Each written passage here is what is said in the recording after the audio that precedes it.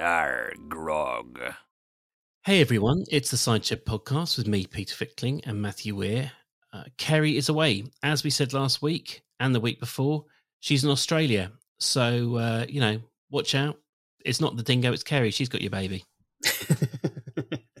And by baby, I mean a big burly man or your pork pie.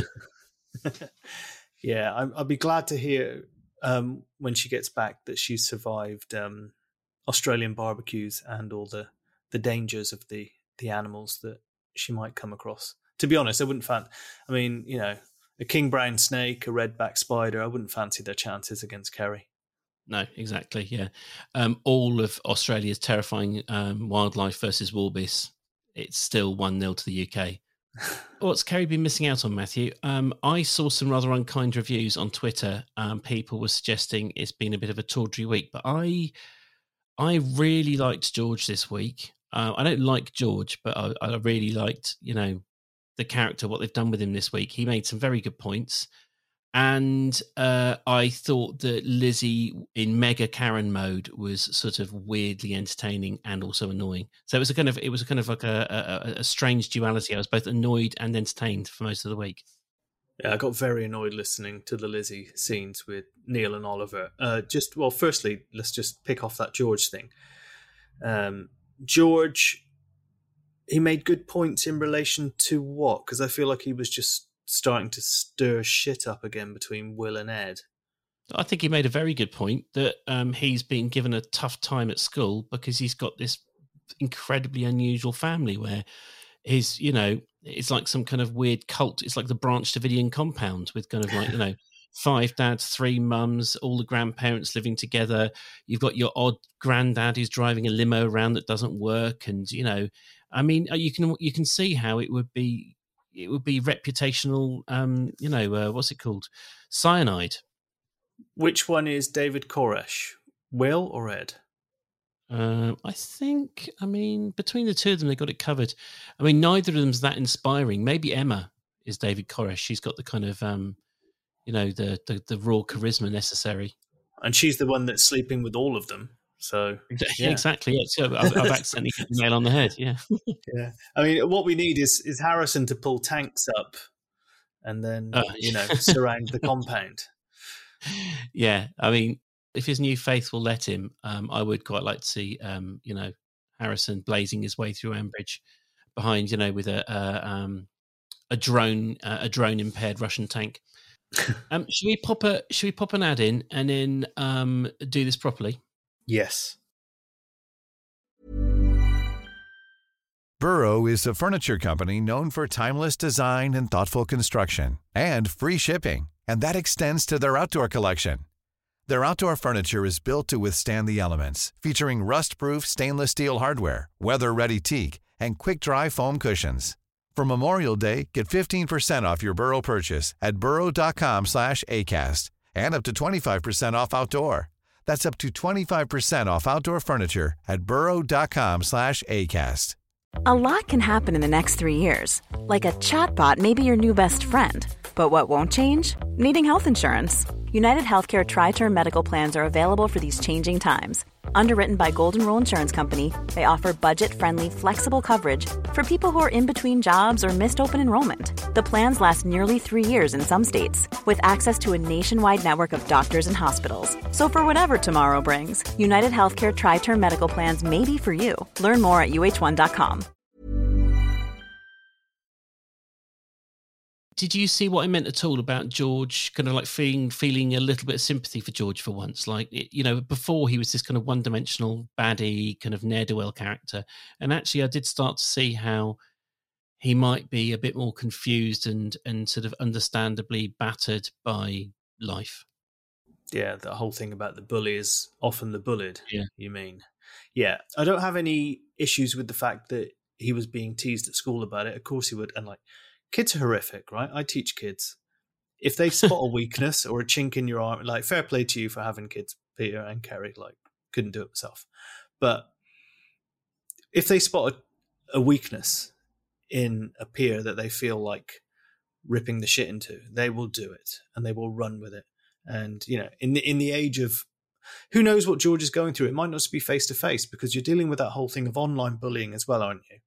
Whereas, you can't see how the other kid is reacting, so you just keep going and it becomes a pile-on. So maybe he's taking flack on social media as well about the fact that he does have this quite unique situation. And what was he said that the kids asked, did your mum know who she was sleeping with, or she couldn't make her mind up? I like the bit where she said, are you a threesome? And Will went, He's like, think, has it crossed his mind on those cold, lonely nights when he sat there, stroking a ferret? That's not a euphemism. Sorry, my brain's turned to crap. Who was the one who died of sepsis? Who was the one who died of sepsis? Nick, yeah, sorry. So, once Nick turned up, that's when Will was able to kind of move on effectively, wasn't it? I mean, but I did think it was a bit sort of disingenuous the way he was like, oh, well, I'm past it. It's like, yeah, you are now, but, but your son grew up in the environment when it was anything but friendly. How old would George have been when they finally buried the hatchet? I mean, he would have been 10 or something, like 7, 8, 10. Well, certainly old enough to be very, very confused and upset by, Will triumphantly pinning his paternity test up on the wall and Ed stomping around and Emma kind of, and then, what was there? And there was also that awful confusion when Will tried it on with Emma. I mean, anyway, I'm on George's side specifically to this. And there was also that thing recently where when he spoke about Nick, where he said his first real memory of Nick was getting a clout round the ear from her. So yeah, he is obviously a little bit messed up. No, I get that, and maybe he's doing it unconsciously, although George does have form. But I feel like this is the beginnings of him stirring something up between the Grundy brothers, which has been laying dormant for some time. And God forbid, I mean, we've had Will with the shotgun, haven't we? But I mean, for God forbid we end up with the pendulum swinging back the other way, and Will ending up in Emma's bed. Oh no, it's just, I mean, it's going to take a hell of a lot of writing and good acting to sell that to the audience. Yeah, if Emma just wants to get off the hook, she just wears that coat that her and Fallon have got, and everyone will get well confused. No one will know what the is going on. When George finds out what Nick was actually capable of, he'll feel quite grateful he just got smacked round the face rather than being run over, knocked down like a dog in the street. Yes, well, she took that with her, didn't she? Well, it was a deathbed confession, wasn't it? Was it Matt that she ran over? Yeah, she ran over Matt, yeah. Your so I should absolutely hate Nick. Exactly, yeah. Matt, my absolute favourite character of all time.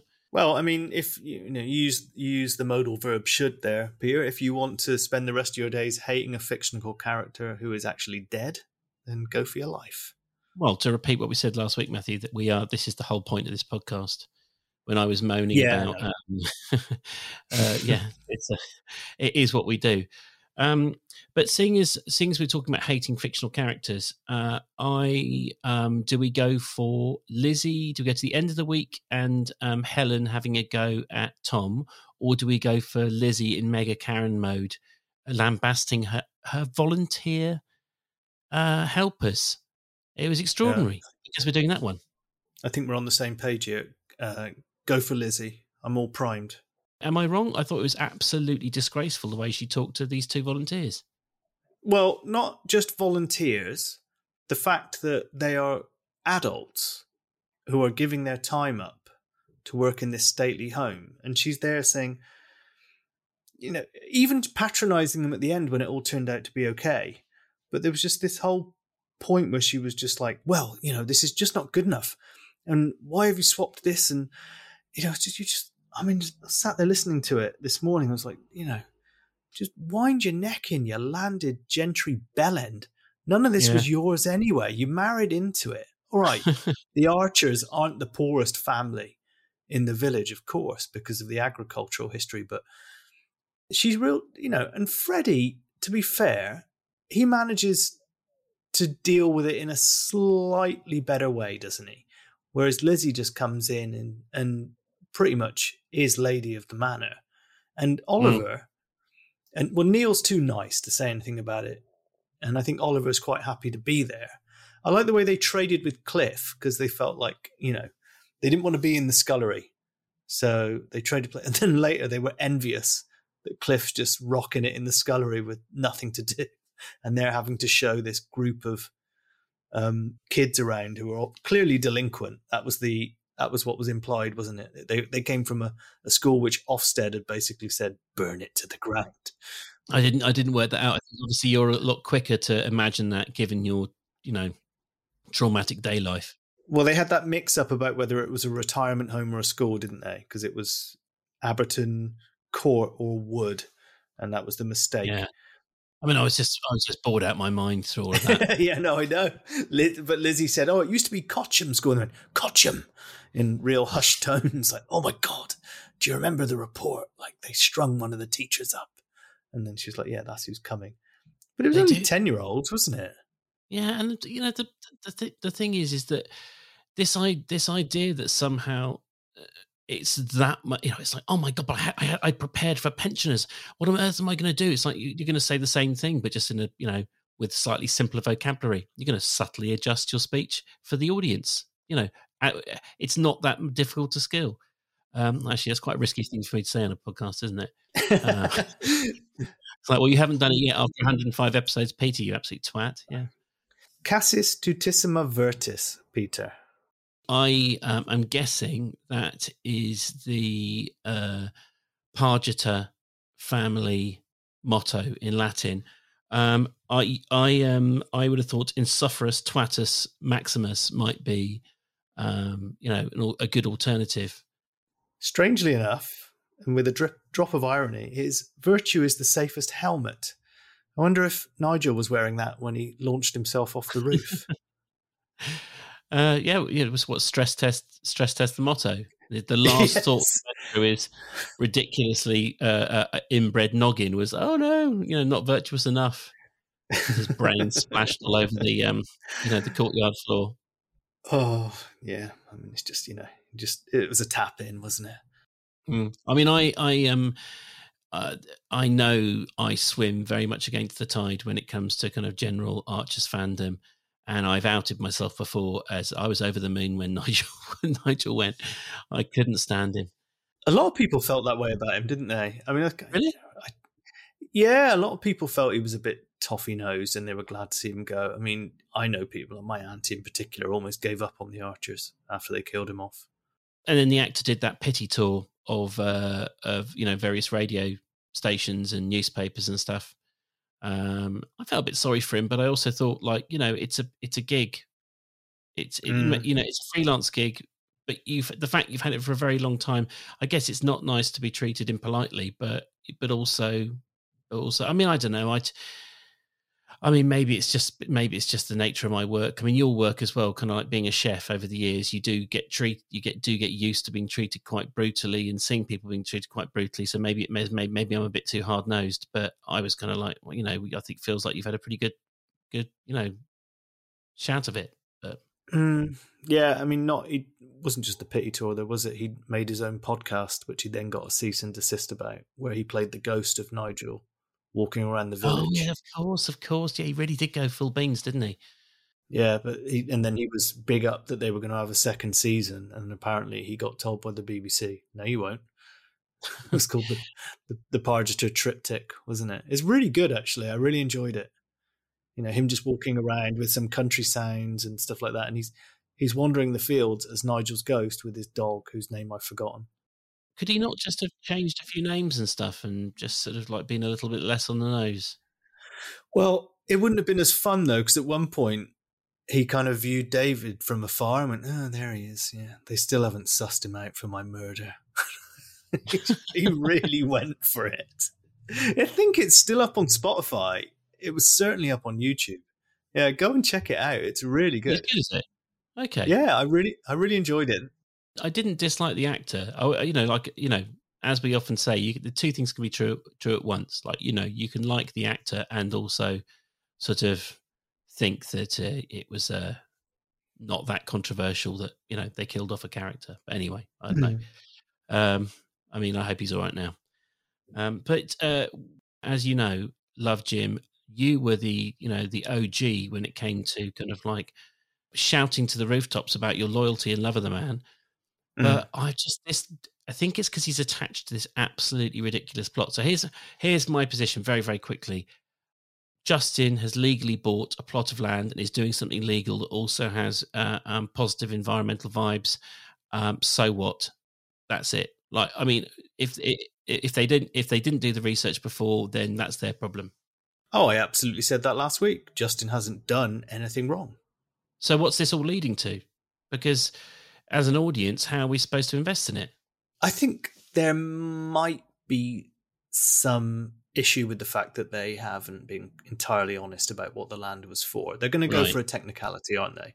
They're going to take it to, I mean, Jim's probably going to pull strings at the parish council, and it's going to all come down to the land registry and what people have said the land was going to be used for. And David seems to be quite on board with saying he was deceived, because I don't think he's thrilled at all about there being a charging station. I mean, it might get more fun over the next couple of weeks if, like, they go triple agent and Jim starts feeding Justin wildly fantasized plans of how they're going to protest.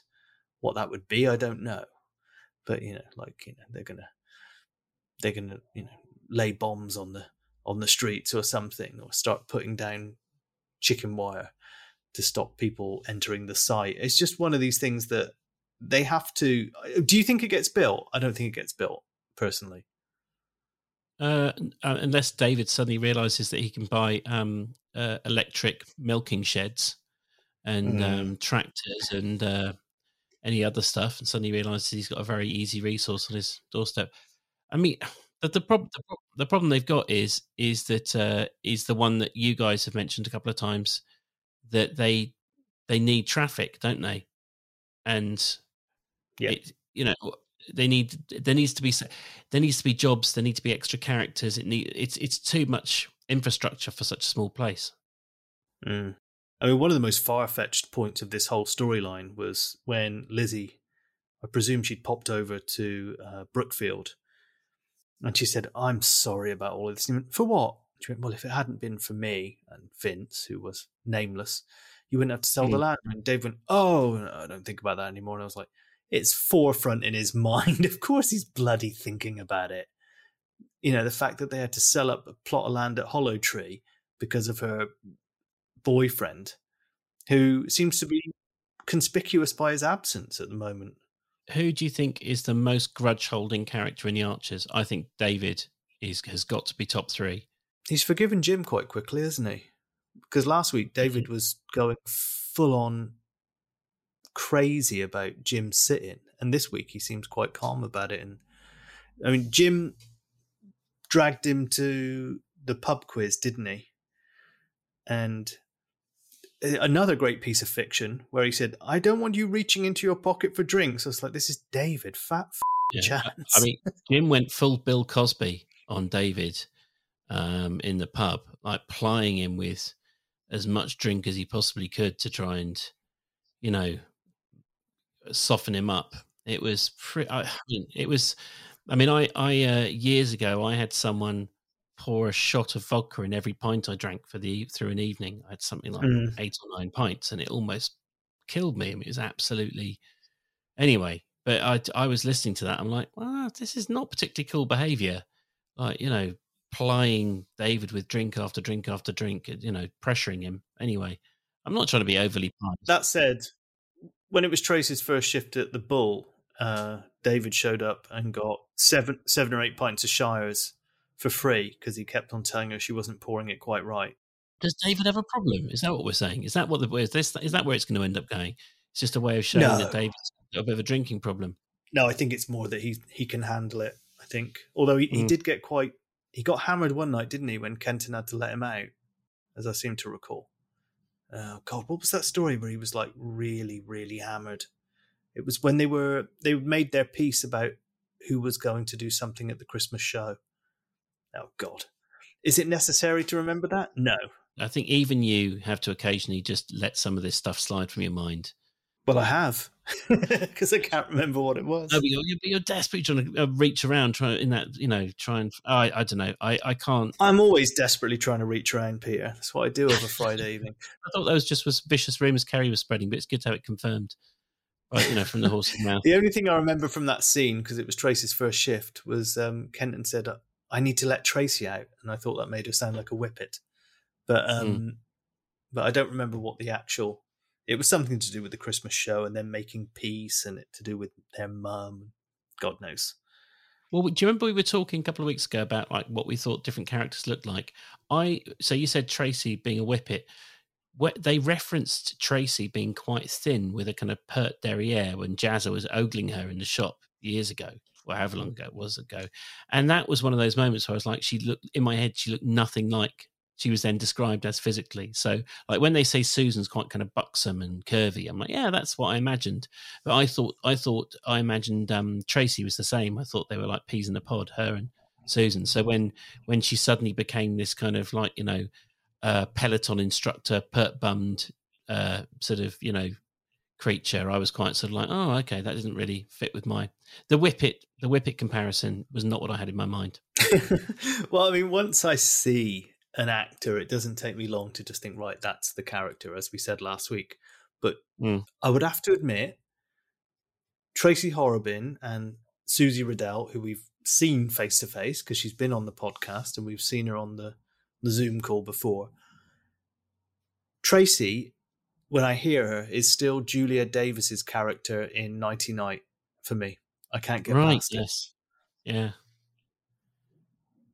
Yeah, I kind of have her as Alana Miles of Black Velvet fame. That's really? Yeah, I think quite kind of, that's very different. I mean, it did take, as I said recently, it took me a long time for Chris to stop being Gareth Keenan from The Office, Mackenzie Crook's character. And by the way, I looked up Willow Cottage today that Brian was so happy to be out of. Bloody lovely. All right, they divided up Willow Farm, and I presume the cottage was like the extension on the back. But I thought it looked fantastic. Brian seems to be living his best life. I've got to say, I don't ever want to be in Brian's position, and I feel and I'm very lucky. I've never had a kind of a very close bereavement, immediate family. But I think Brian seems to be dealing with it. Obviously, he's allowed to completely go in the other direction. But for the time being, he seems to be making a lot of positive steps. Pronouncing paprika or paprika about 5 different ways is on his way to his cooking course. I had to rewind that to hear what he'd asked for.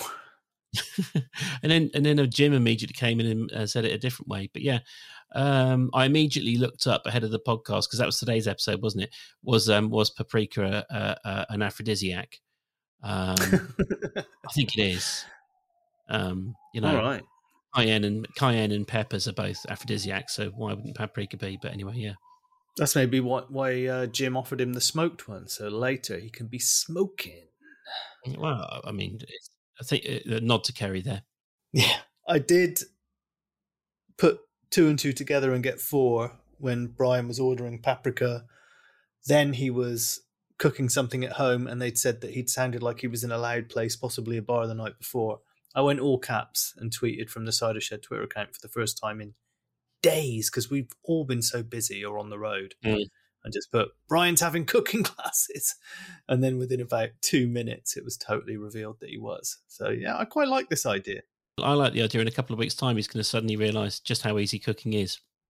And actually,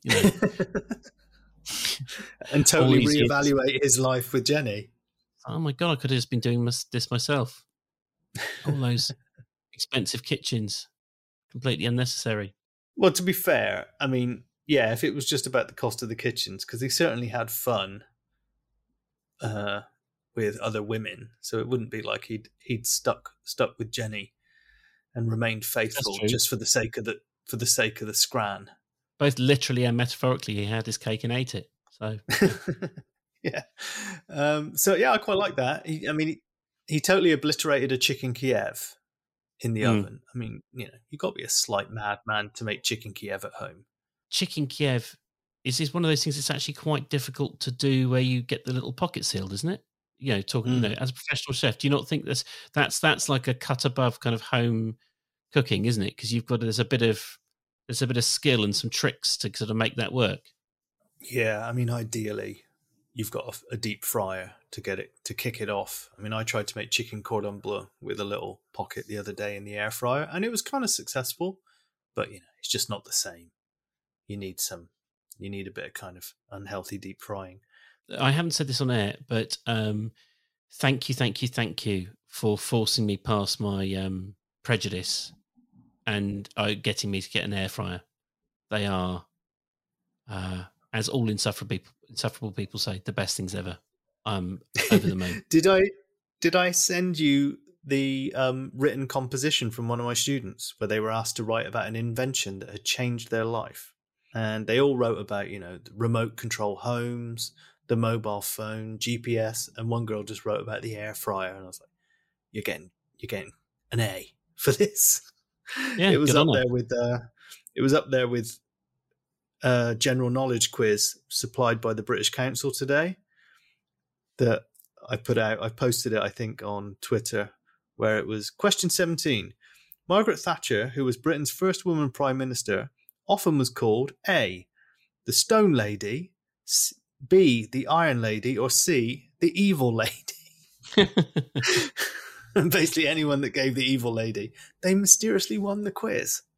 Look, I am no fan of Margaret Thatcher, but I would, if I could wave a magic wand and have her in power ahead of what we got now, I'd do it in a second. I mean, that's how bad things have got. That I don't want Margaret Thatcher back, but she's a cut above Suella Braverman and Rishi Sunak and all that lot. And and I'm not trying to say anything nice about Margaret Thatcher. No, because there is nothing nice to say about Margaret Thatcher. Well, the only nice thing to say about her is she's dead. I tell you what, there is one nice thing you can say about her. She was incredibly unpleasant to Carol Thatcher. So I actually think a 12-pack of Thatcher's cider would run the country better than the current cabinet. The current government, yeah. They're not the best, are they? Have I Got News for You is back tonight. That should be fun. Ian Hislop did an interview with Jon Stewart that was quite entertaining. Which is quite an interesting culture clash to sort of see Jon Stewart interacting with them. It's a lot of fun. I'm hearing Kerry from across the world telling us to get back on topic. I can feel her listening to the podcast next week on the beach going, listen, you two Muppets, enough stories about your life, enough random shite. So what do you want to do? Do you want to do Justin and his stupid car, or do you want to do Tom and Natasha being sellouts? It's got to be Tom and Natasha. Oh, okay. You can go for it then. Tell me something. Is there any value in the expression, well, we should do something terrible because if we don't do it, someone else will? No. I think that it's one of those situations where everyone's right and everyone's wrong. Right, Helen is right that they're selling out, but her reaction was grotesquely over the top and pious. So Helen-y that you couldn't even kind of contemplate what she was saying. And Tom and Natasha are wrong and right at the same time. Yes, they are selling out, but also ultimately, if they don't take the money, then someone else will. And it's like I think I've referenced it on the pod before. I did some work for the Bahraini royal family via a company they owned. But, to be honest, it wasn't like I was supplying tanks or kind of like, putting bulldog clips on insurgents' nipples or anything. It's like, it was for torture reasons, not sexy reasons. It was just harmless PR work. But so it's like, yes, do I regret doing the work? But all right, Natasha. Someone else would have done it. Yeah, no, but I'm thinking it through. And they're dicks, but you kind of like we all do. We all take a bit, not very few people's jobs are morally pure, are they? Well, mine is. Trying to think if that's 100% true. I guess it is. I guess it is. I guess it is. I guess your job is morally pure, but that might be karmic balance for some of the stories we've heard off air. Yeah, I mean, the fact that after class I sell drugs to them is extracurricular. That's nothing to do with and it. there is, and as we've hinted at before, there is a reason you change continents every 3 or 4 years. It's just the weight of bodies buried to keep the planet balanced. You have to kind of switch hemispheres. Yeah, I mean, let's nip this in the bud. What's going to happen here? So Helen's going to hold a grudge against Tom because she sussed it out that Natasha's coerced him into going for the money, and they're gonna do it's a disposable nappy ad, isn't it? But it's this agrochemical company called Shafting Bass. What are they called? Someone did a quality joke on Twitter. It was like the Shake and Vac. Okay. I'll see if I can find it. I mean, I thought shafting bass is what Brian did when he dumped all those chemicals into the Am. That's a water pollution fish joke there. So I'm trying to find it. I can't find. Oh, here we are. They need to do the Schaefer Bass to put the bridge freshness back. It's Schaefer Bass, I think is the name. Normally these things happen. Do you remember when Madeline was on and she said that we should have sussed that it was Ben was the father because of what will create the most damage? What she said, the storyline said, throw the rock in the middle and watch in the river and watch the circle spread out. The ripples, yeah. Well, what's going to happen here? Helen's probably going to not say anything to Pat and Tony. It's going to rumble on. And then Pat's going to be going into Underwoods one day and there's going to be a Times Square-esque advertising hoarding with the toxic twins, as I think we can now call them, because they work for an agrochemical company, staring down at her. And Pat's going to discover first. It won't be Tony. Pat will discover, and she'll go on the warpath.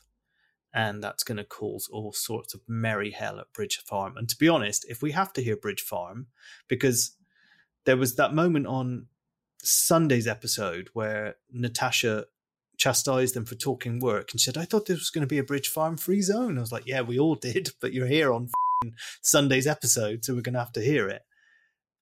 I think if we have to hear them, let's hear them tearing each other apart, and I think that's what's going to happen. Pat's going to go nuts and Tony's going to be caught in all the middle of it, as is Lee. I'm going to try and ask you to go on a kind of very difficult mental journey. You've got to try and put aside all prejudices and just imagine these are a bunch of people you've never met or sort of heard of before. If you had the scenario to sort of like describe to you in an adjective-free fashion, do you think Pat would have the right to be angry that Tom and Natasha had done this photo shoot? Probably not. But the fact that their name is on the brand and it's possible that this gets out some way or another in the community, that they've done this ad for this company, that's damaging to their brand, isn't it? And the fact is, they've got this open day coming up, haven't they, where they're going to have the viewing window. I mean, I'm loving it. The edible forest garden, it's all going to go to shit because they've done a deal with the devil. Fantastic. Bring it on. So I kind of agree with you. I think that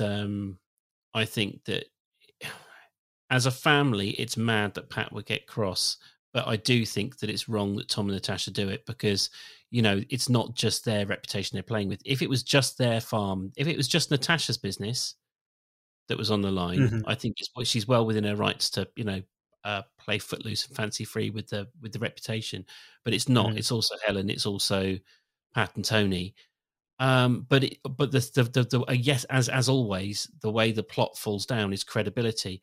The idea that members of the public are going to give a flying about, you know, whether Bridge Farm, the grandchildren of the owners have done an ad for something. It's just completely implausible. I don't think anyone would ever care. I mean, you know, it's like the black farmer who, you know, the guys, the sausages, you'll see them in the shops over here. Have you seen him on like Newsnight and stuff? No. It's a guy called the Black Farmer. He is a black farmer. Oh yes, I know who you're talking about. I know who you're talking about. And anyway, so he's very pro Brexit, and he's been on like Question Time and stuff.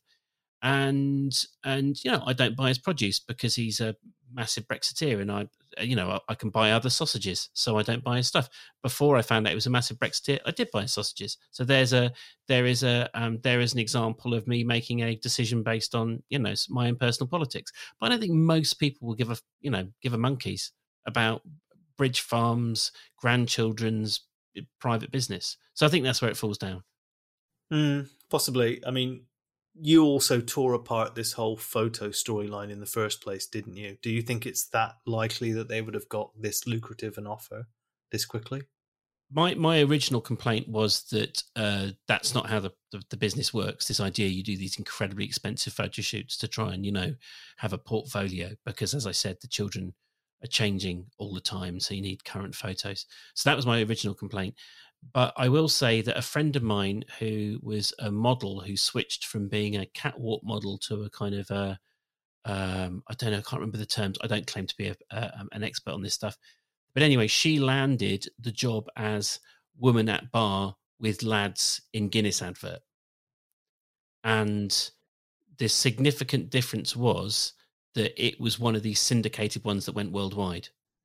Like Natasha referenced, and that really did turn that family around, because they were a little bit skint, and then she landed this gig, and that put a serious amount of money in her pocket, because it was on, because as Natasha referenced, it was syndicated in all the territories around the world. So essentially, if Gazprom, dear listener, knocked on Peter's door tomorrow and said, "Can we have Cyrus in an ad?" Peter would be there. I think I'd say no to Gazprom. Well, let's say if Nestle, I think I would say no to Gazprom. I'd say no to the Bahrain. Just to be clear, I'd say no to the Bahraini royal family now. I just didn't know. I was just naive when I worked for the company. It was for Formula One. It was for Formula One in Bahrain, and I was naive when I worked for them. But anyway, yeah. But no, I'd say no to a lot of people now. I wouldn't want to, but I don't know. Let's pick something. I'll tell you. Okay, here's an interesting one. I don't buy Clarence Cliff, or whatever it's called. What's Prince Charles's eggs? What's Prince Charles's company called? Clarence House. Clarence House. So I don't buy any of his products because I'm a Republican, and he annoys me. But if they what products does he have? Eggs and biscuits and stuff. Oh, I wouldn't buy his eggs just because I'd be scared he lays them himself. Let's give him 10 out of 10 for his environmentalism, but there's a lot of other stuff that annoys him. Well, he's been going on about it tonight, isn't he? About the green. Yeah, I mean, he's got a country house not that far from where my dad lives, and apparently the church where my cousin got married in, there's a pew reserved for him. I don't know now that he's king. And if you go in the local shop, they sell all his marmalades and all this kind of stuff. But it's extortionate, and who cares? He's got a country quite near where I live. Yeah, a whole one. Shocking. Yeah. 2 or 3 actually. But yeah, no, but anyway. So there's that would be an interesting test of my politics. A booker, a spotter for Clarence House. They're like, that's the face that's going to sell our eggs. Your little boy, or even mine, my face, Peter. Can you be the face of Clarence? Whatever it's called, eggs. I was like, I could do with the money. I really could. So, Charlie Eggs, Peter. Would you be the face of Charlie Eggs? Wobbly eggs. Chaz's wobbly eggs. Yeah.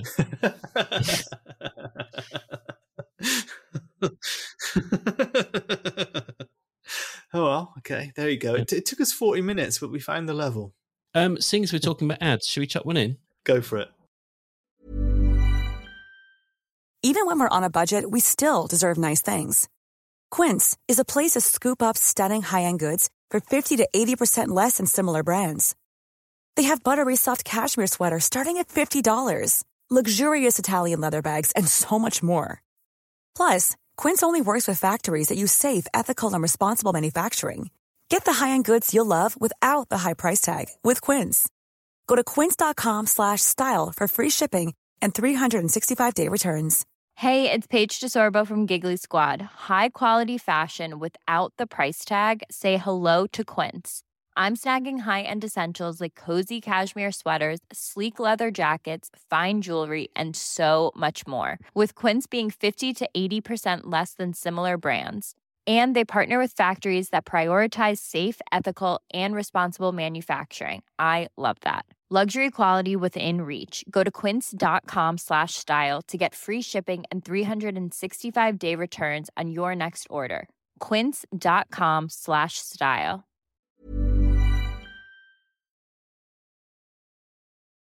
So, Matthew, there's possibly the least interesting topic saved till last. Justin and Lillian losing their shit over an electric car. Yes. How quiet it is, its lights, how refined it is. The dream. I imagined as they turned it off, it was like Kit from Knight Rider, because she was like, oh, look at how it turns itself off. I imagine like that strobing red light at the front. Would you like me to make some unwise and immoral investments, Justin? I watched with my students this week a video about a museum in America that actually has one of the original. What's the brand of car? Why am I forgetting what the brand of car is in Knight Rider? It's a very well-known brand. Oh, that's annoying me. Pontiac Firebird. Pontiac, wasn't it? Yeah. And apparently that model, they got like the first 5 off the assembly line. But yeah. I don't think you should have another gin, Lillian. Oh, shut up, you piece of shit. Just crashed the dish. The guy who played Kit didn't want to be credited because he was so ashamed. He was like a proper actor. And he didn't want to be, he didn't want anyone to know that this is how he was earning his money. When I was a kid, I erroneously thought it was John Lithgow. It clearly wasn't, was it? I do like actors like John Lithgow and Michael Caine who will sort of, have a full tilt at award season with one role, and the next week it's like Jaws 5 or, playing Kit the car or whatever. I do like the actors who are just like nakedly after the money occasionally. Another one for that is Anthony Hopkins. He'll just take any old shit to pay for his, like his oil paints. Well, Malcolm McDowell, read an interview with him a few years ago where he said sometimes people will come up to get a selfie with him and they're like, I loved you in blah, blah, blah. And he'd be like, I wasn't in that movie. And they'd be like, yes, you were. And then they bring it up on Wikipedia. He's like, oh, shit. Yeah. Okay. All right. Well, he was in Caligula. That really is any old shit. Yeah. It is. Well, he said it was half good and then half shit because they spliced 2 halves of the movie together. Tell me if I'm wrong. Was that paid for by like Larry Flint or something or some? No. Bob something. It's like he's an Italian American name. But anyway, yes, some American pornographer funded it.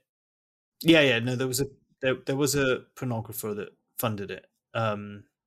But half of it was filmed properly with the proper actors like Gielgud and Helen Mirren and Malcolm McDowell, and then they filmed almost exactly the same length of movie again with people genuinely f***ing. Yeah. And then just spliced the 2 together and Malcolm McDowell said like it just got completely lost in the orgy scenes. And he said there is a good movie in there somewhere, but they just totally obliterated it. I'm hearing Kerry's voice again, Matthew, all the way telling us get back on track. Don't you have a jingle for that? What? What you think that somehow I'm just going to pluck a jingle that you created out of thin air? Well, you never know, mate. I don't know. Come on, Cobber. What do they say in Australia? Get your hand off my penis! Ripper. I'm ashamed. How many times do you think Kerry is going to hear the phrase "get your hands off my penis" while she's in Australia? Have you read the Cider Shed WhatsApp tonight? No. She's gone out for a Chinese meal. I'm not joking. Genuinely? No. Yeah. Okay. Bloody hell. For anyone who's confused, we often say we'll put the link in the podcast description. You have to dig out the link or go and type in succulent Chinese meal into YouTube. It is arguably top 5 internet memes of all time. It is truly glorious. And then also you get to lose another 15 minutes researching the backstory. But Matthew, so we've been remiss this week. We've barely touched Twitter. So if people wanted to go and find out how little we've been saying the last 7 days, where would they go? They would go to @thecidershed pod, which is where Kerry is normally manning or womanning things, but she spent a lot of time traveling down to the Southern Hemisphere this week, so she hasn't been doing that. I jumped on briefly tonight. So yeah, find us there. It's a great laugh, and we have lots of good interactions.